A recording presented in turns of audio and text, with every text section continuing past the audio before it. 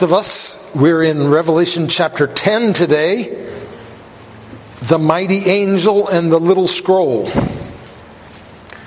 And if you remember, in the cycle of seals, after the sixth seal and before the seventh seal, there was a little two-part interlude. And just as we saw that, so in a similar way, there's a two-part interlude between the sixth trumpet and the seventh trumpet that is designed to help us understand, and in this case, it actually refers to the seventh trumpet. In this passage, it refers to the days of the trumpet call to be sounded by the seventh angel. We'll cover the second part of this interlude next week, but today just chapter 10 of Revelation. It's only 11 verses long. Let's read it together. Then I saw another mighty angel coming down from heaven, wrapped in a cloud with a rainbow over his head, and his face was like the sun, and his legs like pillars of fire. He had a little scroll open in his hand. And he set his right foot on the sea and his left foot on the land, and called out with a loud voice like a lion roaring. When he called out, the seven thunders sounded. And when the seven thunders had sounded, I was about to write, but I heard a voice from heaven saying, "Seal up what the seven thunders have said, and do not write it down." And the angel whom I saw standing on the sea and on the land raised his right hand to heaven and swore by him who lives forever and ever, who created heaven and what is in it, the earth and what is in it, and the sea and what is in it, that there would be no more delay. But that in the days of the trumpet call to be sounded by the seventh angel, the mystery of God will be fulfilled, just as he announced to his servants the prophets. Then the voice that I had heard from heaven spoke to me again, saying, "Go, take the scroll that is open in the hand of the angel who is standing on the sea and on the land." So I went to the angel and I told him to give me the little scroll. And he said to me, "Take and eat it. It will make your stomach bitter, but in your mouth it will be sweet as honey." And I took the little scroll from the hand of the angel and ate it. It was sweet as honey in my mouth, but when I had eaten it, my stomach was made bitter. And I was told, "You must again prophesy about many peoples and nations and languages and kings." So you probably, if you've read this at a time, unless you've done a lot of study, you probably have some questions about what this is all about. But here are the three that we're going to grapple with this morning. There's sort of all of them double questions. Who is this angel and what is he promising? Secondly, what are the seven thunders and why was John prevented from writing about them? And finally, what is this little scroll and why is John told to eat it? So let's start with the first one. Who is this angel and what is he promising? So this is in verse 1 through 3. I saw another mighty angel, and by the way, in the Greek it says, I saw another angel, mighty, coming down from heaven. So it doesn't mean that there's been a series of mighty angels, but there have been a series of angels. This one was mighty. Saw another mighty angel coming down from heaven, wrapped in a cloud, with a rainbow over his head, and his face was like the sun, and his legs like pillars of fire. He set his right foot on the sea and his left foot on the land, and he called out in a loud voice like a lion roaring. Well, the first thing that we notice about this is that this mighty angel is described in terms in which only God is described, both in the book of Revelation and the rest of Scripture. wrapped in a cloud, face like the sun. In the Old Testament, only God is in heaven. Only God alone is either in heaven or comes to the earth in a cloud. And the same language is used numerous times of Jesus in the New Testament. We saw this language right at the beginning of Revelation. Behold, he is coming with the clouds, and every eye will see him, in 1:7. His face like the sun is virtually identical with the description of Christ in his transfiguration in Matthew 7:2. And in the vision of Jesus in chapter 1 of Revelation, in verse 16, his face was like the sun shining in full strength. Another indication that this angel here in 10:1 is a divine being is the rainbow over his head. This is similar language that's used to describe God in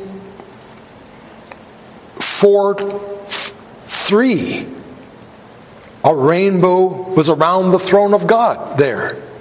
So it would seem that the rainbow around God on his throne in 4:3 is now transferred to the description of this mighty angel in 10:1. John's vision of Jesus also portrays Christ's feet as being like bronze refined in the furnace in chapter 1. 15. Very similar to the language we have here, that his feet were like pillars of fire. But it would seem that this is also meant to remind us of God's presence with his people in the wilderness, where he appeared to them as a pillar of cloud and a pillar of fire. So it's like these two have been put together into him having legs or feet. It actually says as pillars of fire. And the fact that he's got 1 foot on land and 1 foot on sea suggests his sovereignty over the whole earth. Well, who could this mighty angel be other than the Lord Jesus Christ? So what then, if this is the Lord Jesus, what is he promising? Because that's what he's doing. We read in 5-7, the angel standing on the sea and on the land raised his right hand to heaven and swore by him who lives forever and ever, who created heaven and what is in it, and earth and what is in it, and the sea and what is in it, that there would be no more delay. But in the days of the trumpet call shall be sounded but that in the days of the trumpet call to be sounded by the seventh angel, the mystery of God would be fulfilled, just as he announced to his servants the prophets. So the promise is stated in verse 6 that there be no more delay. And then it's explained in verse 7. In the days of the trumpet to be sounded by the seventh angel, the mystery of God will be fulfilled. In other words, we're about to come to the blowing of the seventh trumpet. And on that day, when that happens, it will be all over. There'll be no more delay. It may seem like this waiting is going on forever. But the delaying does have an end. And then in this, John also gives us a glimpse of how these prophecies would be fulfilled by referring in verse 7 to the mystery of God, which would be fulfilled just as he announced to his servants, the prophets. And that concept of the mystery of God is such a rich one that this Greg Beale, who I told you wrote this great commentary on Revelation, he wrote an entire book just about the mystery of God as well. So there's something very strange and mysterious about the way that God brings all this about that's reflected in the use of this word. Instead of merely overpowering his foes, like that's what you would expect, Instead, he triumphs through suffering. And that's the mystery that this is referring to. How did Christ conquer? He conquered through the cross.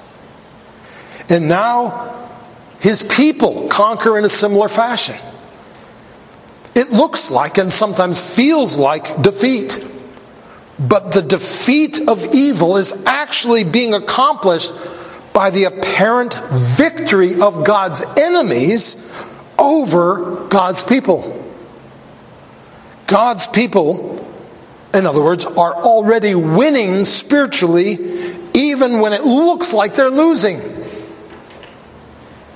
Just like Jesus did. It looked like he was losing. It looked like he was being finished. It looked like it was all over. But that itself was the way that God was bringing his victory to pass. And the enemies of God's people are already being defeated in spite of their apparent victories. Unbeknownst to the world, the persecution and death of Christ and his people is the proof of their faithfulness and sets them up for resurrection. Snatching final victory out of the jaws of apparent defeat. So the persecution of the church is God's secret weapon by which he wins his victory over the church's persecutors, just as it was in the case of Jesus. We'll talk more about this when we get to the question about the little scroll. But now let's look at the seven thunders. What are these seven thunders, and why was John prevented from writing about them? This is in verse 3 and 4. It says, the mighty angel called out with a loud voice like a lion roaring, and when he called out, the seven thunders sounded. And when the seven thunders had sounded, John says, I was about to write, but I heard a voice from heaven saying, seal up what the seven thunders have said, and do not write it down. So John was getting a message. He was seeing something that he wanted to write down, just like he's written down all these other things. But this one, before he could start writing, the Lord speaks out of heaven and says, don't write this one down. Now, there's really not that much to say about this because John was prevented from explaining it to us. It sort of seems like there was a new series of seven introduced, like the seven seals, the seven trumpets, the seven bowls. But this one, as John went to record it, like he'd recorded the others, he was asked to refrain.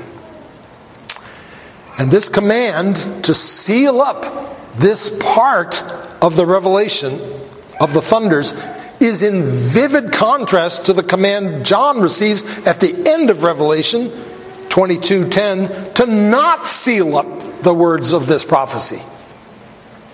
So here is the part of John's visions which he's told not to write down and not to communicate to the church. The only conclusion we can come to, it seems to me, is that God doesn't want us to know everything about what's going to happen. And he wants us to know that he doesn't want us to know everything. There are parts of all this which are kept hidden from us, and we need to be content about not knowing. It reminds us of Paul's vision of heaven in 2 Corinthians 12, where it says, he heard things that cannot be told, which man may not utter. So now we come to the third and final question. What is this little scroll, and why does John eat it? Or why is he told to eat it and then eat it? In verse 2, we're told that this mighty angel that represents Christ had a little scroll open in his hand. And then in verse 8 and 9, John tells us that, we're told that John takes the little scroll and he eats it. And it's sweet to his taste, but then it turns bitter in his tummy. Perhaps when you hear about this little scroll, you think of the scroll in Revelation chapter 5, which was in the Father's hand upon the throne and then taken by the Lamb. If you thought of the connection between those, you're not the first one. In fact, it's difficult to figure out the meaning of this little scroll without reference to that earlier scroll in chapter 5. There are some striking similarities. Both are held by Christ as the Lamb in Revelation 5 and now as the mighty angel in chapter 10. In both visions, there's a transfer of the scroll. On both occasions, someone approaches a heavenly being and takes the scroll out of the holder's hand. Both visions have talk about the scroll being opened. They both have striking similarities to a vision in Ezekiel 2 that makes you think that these are not to be taken separately as two completely different things. But there are also some pretty significant differences between these two scrolls. This scroll is open. Nowhere is there any reference to the scroll being, that it's tricky how to word this. Nowhere is there reference to the scroll being open in chapter 5 or in the subsequent dialogue about that scroll. It talks about it possibly being open, but it never says it's open. In chapter 5, God holds the book and the Lamb takes it. Or God holds the scroll and the Lamb takes it. And by the way, scroll and book are interchangeable here. So don't think that there's any difference. The word that's translated scroll, we translate scroll because that's what they used back then. Today we use something that we call a book. But it's really the concept, not the form that's in mind here. So, in chapter 5, God holds the book and the Lamb takes it. In chapter 10, the mighty angel here, who represents Christ, holds it, and John takes it. But the most obvious difference is the fact that in chapter 10 here, the scroll is referred to as a little scroll. Now, the Greek word in chapter 5 for scroll is biblion, from which we get our word Bible.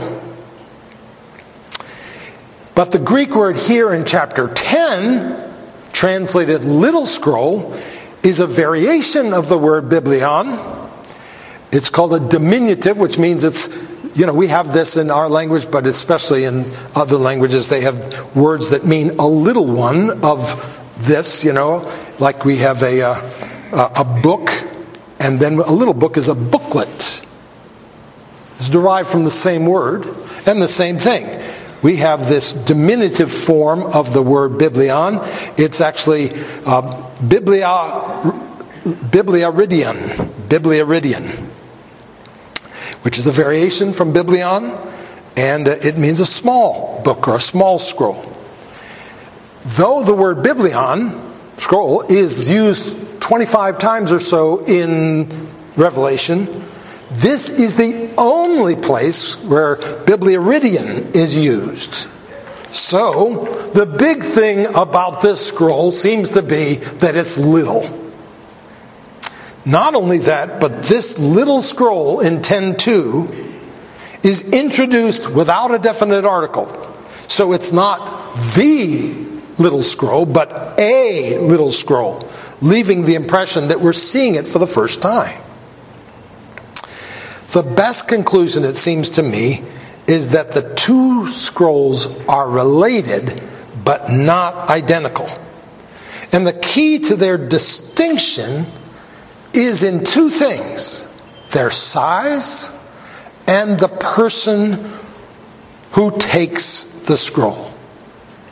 We saw that the scroll in Revelation 5 represented God's plan of redemption through the cross. And it was Christ who was the only one qualified to fulfill it. That's why Christ takes it from the Father. But the little scroll is not taken from the Father by Christ, but from Jesus by John, seemingly as a representative of the apostles and the representative ultimately of the church. It seems to represent God's purpose and plan for his people to bring his beloved ones to victory through suffering, just as he did with his Son. So, in the little book, like Jesus, the people of God seem to have their calling, their assignment to conquer with Christ through their sufferings.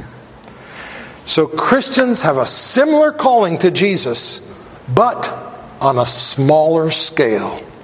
Thus, the smaller scroll. When John is told to eat the scroll, and he does so, he is accepting this role and this strategy. This is similar to Ezekiel chapter 2 and 3, where Ezekiel is given a scroll and he's asked to eat it.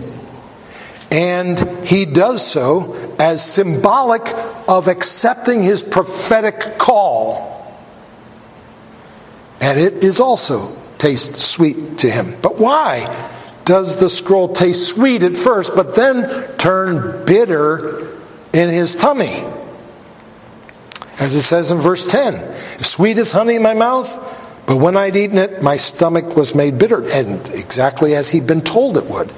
Well, back to Ezekiel. When Ezekiel ate his scroll, he said it was sweet as honey, Ezekiel 3:3. So we get that. The sweetness represents the wonder of God's redemptive grace and the gospel of Christ and the message of God. Taste and see that the Lord is good. How sweet are your words to my taste, sweeter than honey to my mouth. Psalm 119, 103. The sweetness may also represent the joyous effect God's words have in empowering God's people to live out their lives in Christ. It may represent the precious encouragement of his promises to his people. But all of us know, who've lived a few years at least, that sometimes you eat something and it tastes good, but later on it doesn't do so well farther down. It gives you troubles like maybe heartburn or stomachache or worse. And that's exactly what happens to John here, just as he was told. So what does the bitterness represent? Well, there are probably many things that it means. It probably refers to the resulting experience of rejection and persecution which arise on account of the gospel. It probably refers to the suffering which accompanies the joys and satisfactions of following Christ. Paul said, I die every day in 1 Corinthians 15:31. And I'm sure that I'm not the only one in this room that can feel that myself. It could also refer to the non-repentant response to the message. It's painful to watch people turn away from the hope of the gospel to their own ruin. Remember how Jesus wept over Jerusalem because they had not received him. Luke 19. And remember Paul in Romans 9:2. I have great sorrow and unceasing grief in my heart because of his fellow Jews who were without Christ. The Christian life and calling are bittersweet. Jesus made that clear. But the sufferings of this present time are not worth comparing with the glory that is to be revealed to us. Romans 8:18. But even in this life, the process does not end with bitterness. After receiving enjoying, digesting God's message, the process moves on to proclamation. And so the passage ends in verse 11 with John being told, "You must again prophesy about many peoples and nations and languages and kings." The word received from God then becomes the word proclaimed for God. And this is part of our calling as well, even if it stirs up trouble. I'd like to give 3 brief parting words from this passage before I end. First, the end is coming. This much we know. It may not be today, it may not be tomorrow, but whenever it is, you will be there. There will be no more secrets. There will be no more pretending. That day will be the most important day of every one of our lives, either for good or for ill. Only fools live now as though that day is never coming. The second thing, God doesn't tell us everything we want to know. Rather, He tells us everything we need to know. Sometimes He withholds information. Sometimes He reveals it. Both according to His good purposes and wisdom. There is much withheld from us. Remember how the Gospel of John ends. In these words, John 21:25, "And there are also many other things which Jesus did, which, if they were written in detail, I suppose that even the world itself would not contain the books which were written." We just have a tiny little piece. The secret things belong to the Lord our God, but the things revealed belong to us and to our children forever, that we may observe all the words of this law. Deuteronomy 29:29. The secret things are God's. The revealed things are ours. Keep this in mind the next time you languish in the darkness of confusion. And finally, in Revelation 10:3, the mighty angel roars like a lion. And in this, of course, we see Jesus speaking words of authority. It reminds us of Aslan's roar in the Chronicles of Narnia. In fact, it's hard to imagine that Lewis didn't have this as part of his inspiration for creating the character of Aslan and making him roar. This is not a meek Jesus who is hesitant to insert himself into the conversation. This is the voice of the one who's wrapped in a cloud with a rainbow over his head and a face like the sun. This is the voice of the one who puts his right foot on the sea and his left foot on the land. Woe to the person who will not listen to this voice. There are times when God speaks with this kind of power and authority. There are also times when He speaks much more subtly and gently. But woe to the person who needs great peals of thunder and lions' roars to pay attention to what God says. Those people may not hear until it's too late. But how blessed is the one who strains to hear even the still small voice of God. Heavenly Father, we stand in awe of You. You speak, and the earth trembles. The great oaks are shattered.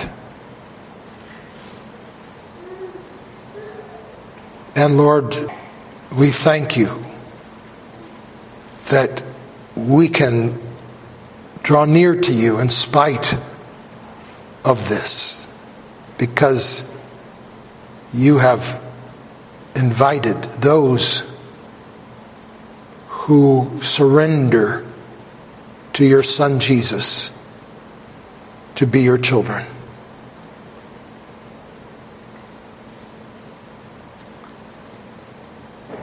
Oh Lord, work in us that we might work out our salvation with fear and trembling, knowing that you are at work within us, giving us the desire and the power to achieve your purpose. We pray in Jesus' name. Amen.